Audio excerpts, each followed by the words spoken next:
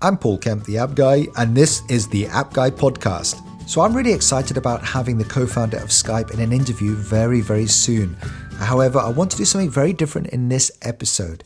When I chat to Jan Tallinn, the co-founder, he is not that interested in talking about the past, Skype. He wants to talk about the future. He wants to talk about artificial intelligence. And so in today's episode, you will hear the story of Jan Tallinn as narrated by me. And I've gone and dug into his past, and you're going to learn two very important things.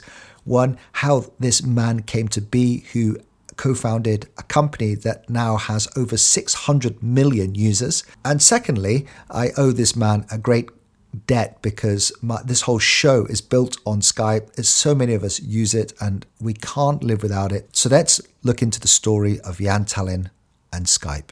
Jan Tallinn was born in Estonia, and Estonia is in the Baltics. If you want to know where the Baltics are, just imagine Sweden, Norway, Finland. And at the bottom of Finland, if you were to take a trip across the Gulf, you will see and get to Estonia. Estonia did have some troubles in the past. During World War II, Estonia was occupied by the Soviet Union in 1940, and then the Nazi Germany then took it over in 1944. After the war, they did go through a revolution. In fact, there was an attempted coup as recently as 1991 by the Soviets. But for now, Estonia is a developed country.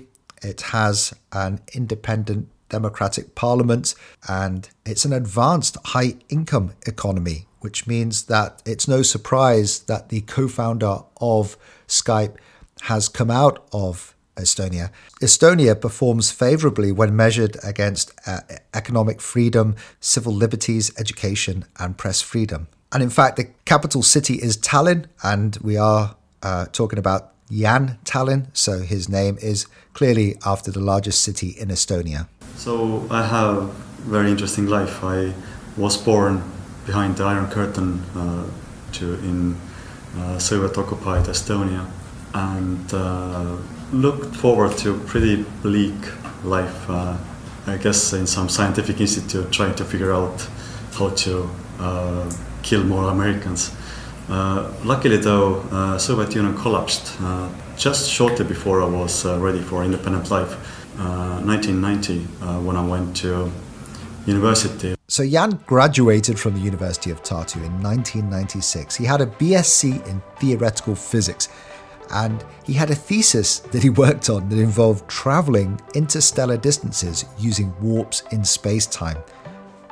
But it would have been a few years until he got involved in Skype. Now, what is Skype? Well, Skype is a household name. It's an application that provides video chat and voice call services, and it was one of the first freemium models. Most of the people using it are using it for free, but they do have Skype Credit, which is a subscription service, and Skype for Business. It first started in 2003 and has gone on to now, in 2010, have over 660 million worldwide users and over 300 million estimated active monthly users. And in fact, there were 34 million users concurrently online on Skype in 2010.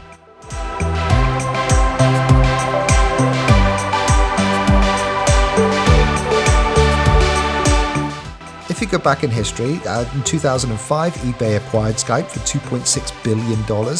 And then in 2009, a board led by Andreessen Horowitz and the Canadian Pension Plan Investment Board announced the acquisition of 65% of Skype for $1.9 billion from eBay.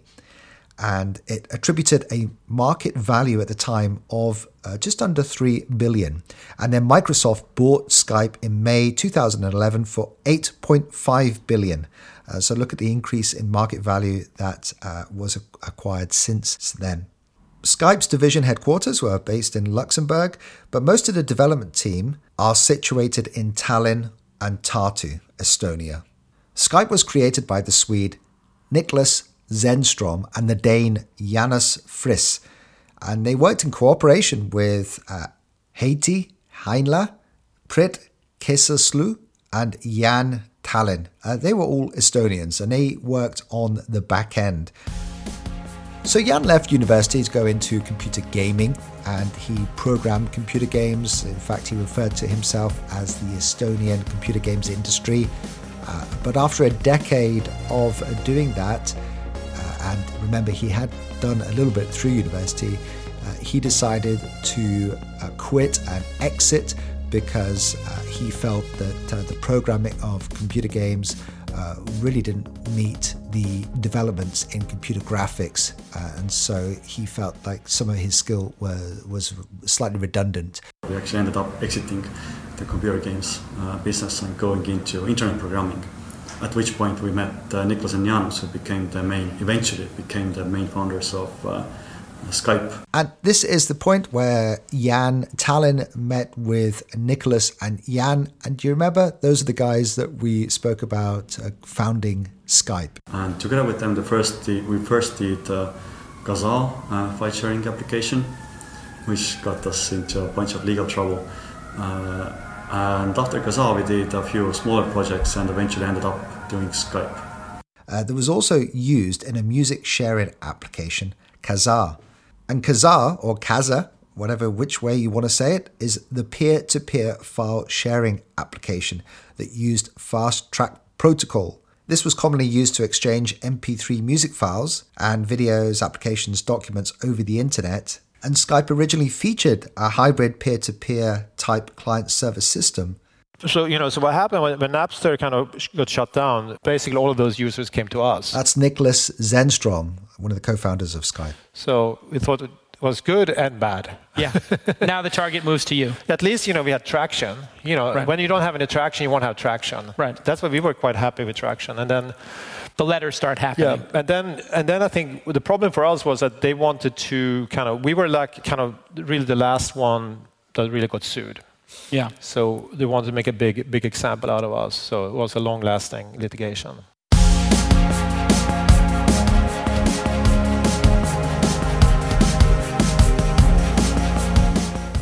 We started Jolted, which was the legit Jolted, server, yes, in 2002. So the litigation continued. So we got rid of Kazaa. We thought okay, we believed in the P2P technology, but we didn't want to spend the next 3 years in litigation, which of course ended up doing anyway. Right. And so we started this P2P distribution platform that anyone could, and anyone as a content producer could or could put up a file, and you had like a public key encryption system, so that it was licensed files, and it was a beautiful system, but we never got any traction. And then one day we came up with Skype and kind of incubated Skype from Jolted. And here's Jan Tallinn again on the birth of Skype. So Skype actually started as a project within another company. The other company was called Jolted. It was founded by Niklas Zenström and Jaanus Friis. And within that company, we first did various projects, including the backend for Kazaa file sharing network. And Skype was started as in late 2002 as a project within that company. But just a few months later, it was spun off into a separate company, and 7 people got founding shares in this new company called Skype. And here's a little unknown fact. The name for the software was derived from Sky Peer-to-Peer, and this was abbreviated to Skype. Skype. Now, they tried to obtain the domain name associated with Skype, but it was taken. So they had the same problem that we all have in trying to get domain names. And so they dropped the R, and Skype became Skype, which the domain names were available. The state of voice over IP back then was that the latest thing that was called SIP, Session Initiation Protocol. It was like a new standard that was roughly modeled after email. But the problem was that just like with email, you just can't. You need like a ISP or some third party to set you up with this. You can't start just an email program and be like immediately connected. You need to connect that email program to some server, and which creates the chicken and egg situation in a VoIP world where there were no VoIP servers at that point. We figured out that we really need like a peer-to-peer solution where people could bootstrap the network without being reliant on their ISPs in installing some gateways or things. So yeah, after having empirically determined that the existing voice over IP, although sufficient for our purposes technically, they wouldn't really work because of the architectural requirements they had, the chicken and egg situation. So we decided that okay, let's do our own voice over IP program, and that eventually we ended up dropping this Wi-Fi sharing network idea altogether and just focused on the voice over IP.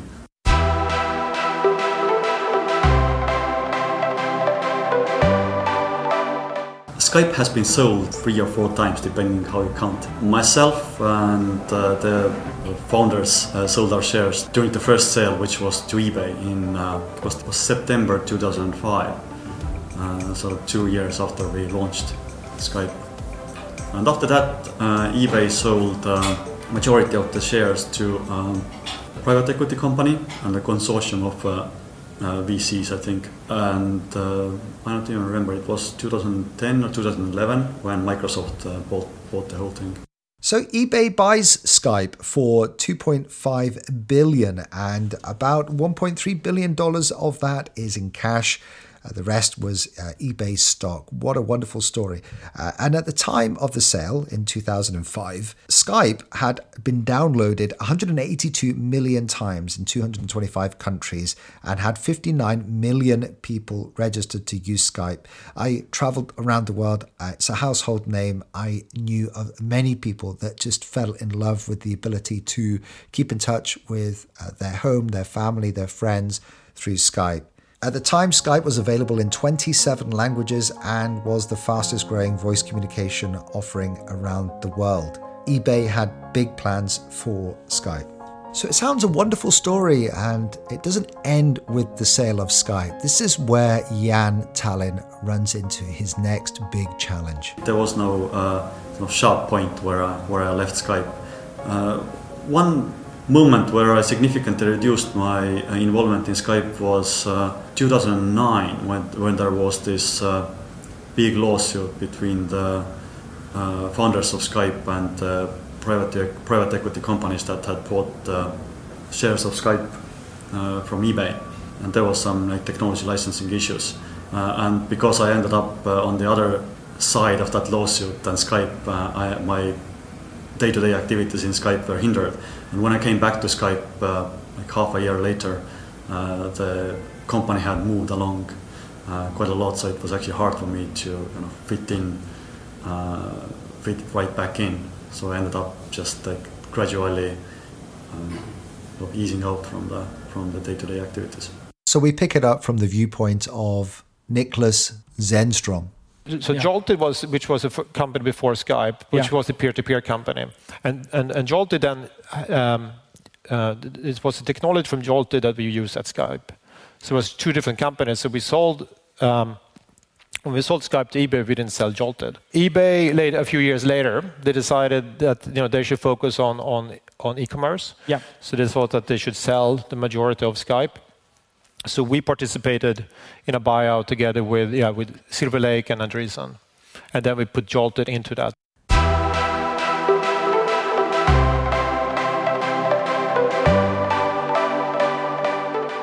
Coming up, a summary of the lawsuit and find out the details of the Microsoft sale. But now, a word from my sponsors. TopTal. TopTal is a network of the world's best developers and designers, people who have been rigorously vetted before they're even allowed or invited to join TopTal's network. So what sets TopTal apart is this quality of network, a quality of talent that they have at their disposal. And at the same time as having the world's best network of the world's best developers and designers, TopTal also have a hands-on matching process that helps ensure you get connected with the best individuals from their network. Once you begin working with any individual from TopTal, they always back you up with a no-risk trial of up to 2 weeks in length. This is where you simply have the opportunity to work with an individual developer or a designer that they help you find within their network. And so go to toptal.com/Paul, toptal.com/Paul, grab that 2-week trial, and you will be rewarded by working with the best developers and best designers around the world. Thank you very much to TopTal for supporting this show. Brand Bucket. Here's what Brand Bucket is. So when you're starting a new business or even just launching a side project to your main business, one of the toughest challenges that takes forever is coming up with a name. I remember going to all the different websites when I was trying to come up with the name for the show, The App Guy. And I would try and put some weird combinations together as well and try and get the domain name. Just avoid all that pain. Go to Brand Bucket for your brand. What you'll find is you'll get a domain name, you'll get a logo. In fact, you'll get some creative help as well, because you'll be able to browse through all the different names that they have. 30,000 plus in their database, where you can just search through by keyword and find the right name for you. There's no obligation for them. You can just go and search, try and find an existing company or maybe a nice logo that you like the look of. To have a good review of all the stuff they do, go to brandbucket.com/appguy. brandbucket.com/appguy and get a ready-made brand for you. Thank you very much to Brand Bucket for supporting this episode.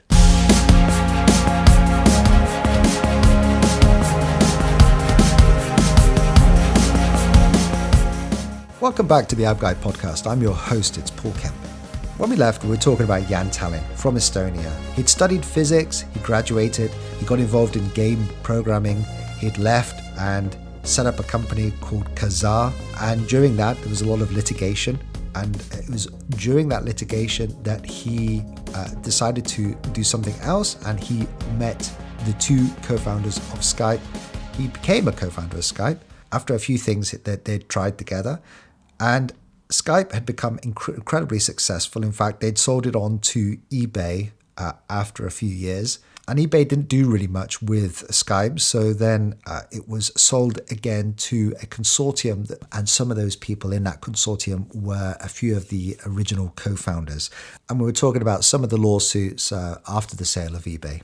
So as far as I can make out, eBay wanted to continue to focus on e-commerce. That meant Skype wasn't a part of their future plans. So they sold Skype, and they sold Skype to a consortium of VCs, but also part of the original co-founding team. And remember, those original co-founders had Jolted. Jolted was part of the Skype technology, which they never sold to eBay.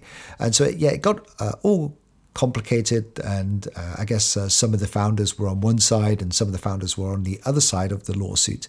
But ultimately, in the story, Skype did get sold to Microsoft. They tripled the value which was paid. But sadly, it was potentially going to be an IPO, and that would have meant that Skype would have been a very strong European-based company that had a wonderful IPO. But for whatever the reason, Microsoft did come in and they offered obviously enough money to prevent that IPO at the very late stages, and it now is part of Microsoft. Do you know Microsoft offers Skype $8.5 billion? $8.5 billion. Incredible number. And so Skype has ended up becoming a Microsoft company, where it could have been a European company. So when Jan Tallinn thinks about how he's changed the world, listen to these statistics of Skype in 2016. Skype users, there are about 74 million of them, and each of those users spends on average 27 minutes in a Skype conversation. And Skype users spend, on average per month, 100 minutes. This is phenomenal.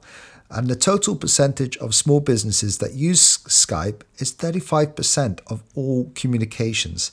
The number of Skype-enabled television sets, 50 million. The number of iPhone Skype downloads per year, 11.5 million.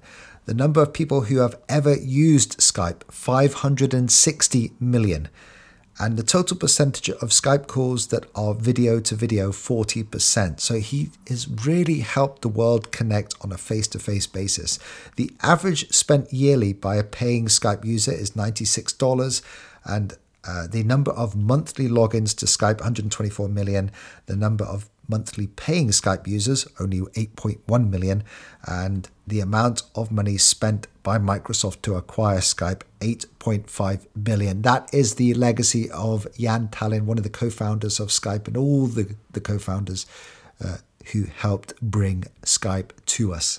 Well, what's great is that when we started the company, we thought really long term, like, okay, how long, the longest term you can ever think is like 10 years, 10, 15 years. And we thought we want Skype to be, one of the, key, communication is a key thing, one of the main thing you do on the internet. So we wanted Skype to be in 10, 15 years after the launch, still be that company. So it's great it is today, it still is. So that is, so in that way we achieved, what we wanted to do. But after all the lawsuits, Jan did have some time to reflect and think about the future, what he's going to do with his time. And this is where he has the realization of what he wants to spend his time, money and effort on.